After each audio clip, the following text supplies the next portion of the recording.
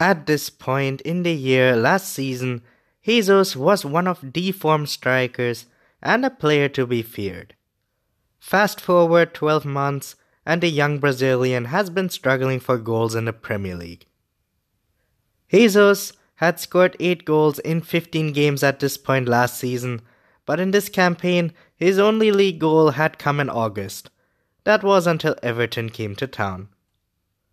With Aguero struggling for fitness and City entering the busy festive period, Jesus emerged as an important player in Guardiola's side as the number of matches increased. Jesus took his first goal with the expert movement and precision that makes it incredibly easy to forget that he is just 21 years old. He was on his way beyond in the defense with the full knowledge that Sane was going to find him with a through ball, and he made no mistake with his clinical finish when the ball came. The second showed equal good positional awareness. More impressive than Jesus' goal was his incredible work rate and determination to create chances against Everton, and he also finished the game with the Man of the Match award. Silva promised that his Everton side will come to the Etihad and attack City, and to be fair, he was true to his word. It's clear that the Everton analysts did their homework on City's 2-0 defeat against Chelsea, their first league defeat of the season, and they almost got their reward. The visitors used direct passing to quickly work the ball to the left flank, and from there looked to exploit Delph's positioning at the far post. This worked well in the first half, and they twice came close to scoring, the best chance falling to Richarlison, who fired wide with a volley, but they got their reward when Calvert-Lewin won a header against the left back and got Everton on the scoresheet.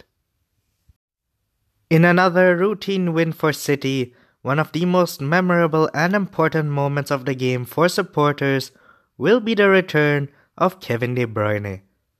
The Belgian midfielder came on to make his 4th league appearance of the season after a series of setbacks have kept him watching on from the sideline.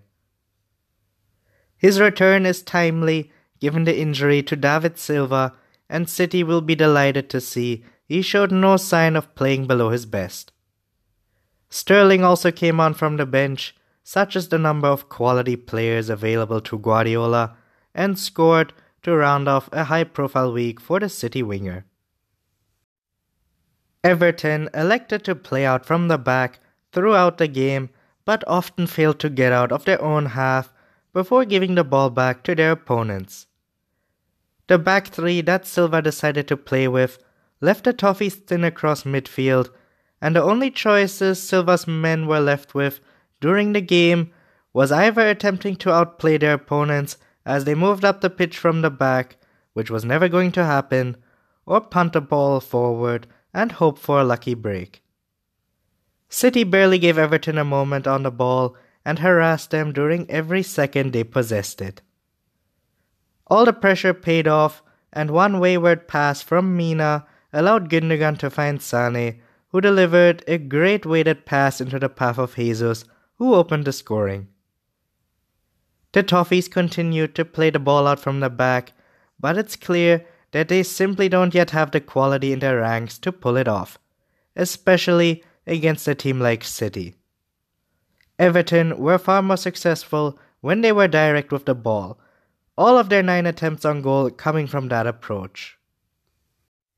Sane started the game carelessly with several poor touches and misjudged passes, but the German redeemed himself throughout the 90 minutes with his excellent work rate and unrelenting efforts to get behind Everton's defense. He worked his way into the game with the help of Gundogan in midfield, and after several efforts to penetrate Everton's back three, he eventually found the perfect pass to set up Jesus, who slotted home expertly in the box. Sane ended up assisting both of his goals, but before the game, none of the German's 23 Premier League assists had been converted by his Brazilian teammate up front. But he finally found Jesus. Silva elected to play with a back three which meant that Everton's flanks would be well reinforced. In theory, at least.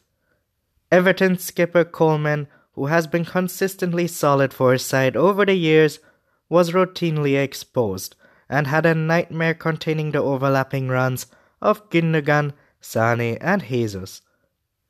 He wasn't helped by Everton's carelessness in possession, which often led to rapid counter-attacks on the Blues' defense. All three of City's goals came from the left flank, and the Toffees struggled to find an answer to their attacks down that side of the pitch all afternoon. City haven't lost very often since the start of last season, so defeats always come as a huge mental test to those players. Even more so, as City have also faced much stiffer competition in the title race this year, and Guardiola's side were 11 points clear at this stage last season, but they are now 4 teams within 10 points of City heading into the festive period of the year. The closest of those rivals, of course, are Liverpool, who knocked them out of the Champions League last season and remain unbeaten in the league.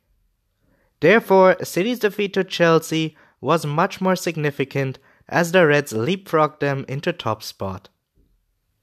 It's the biggest league setback this side has ever faced in the last 18 months, and there were big questions as to how they would respond.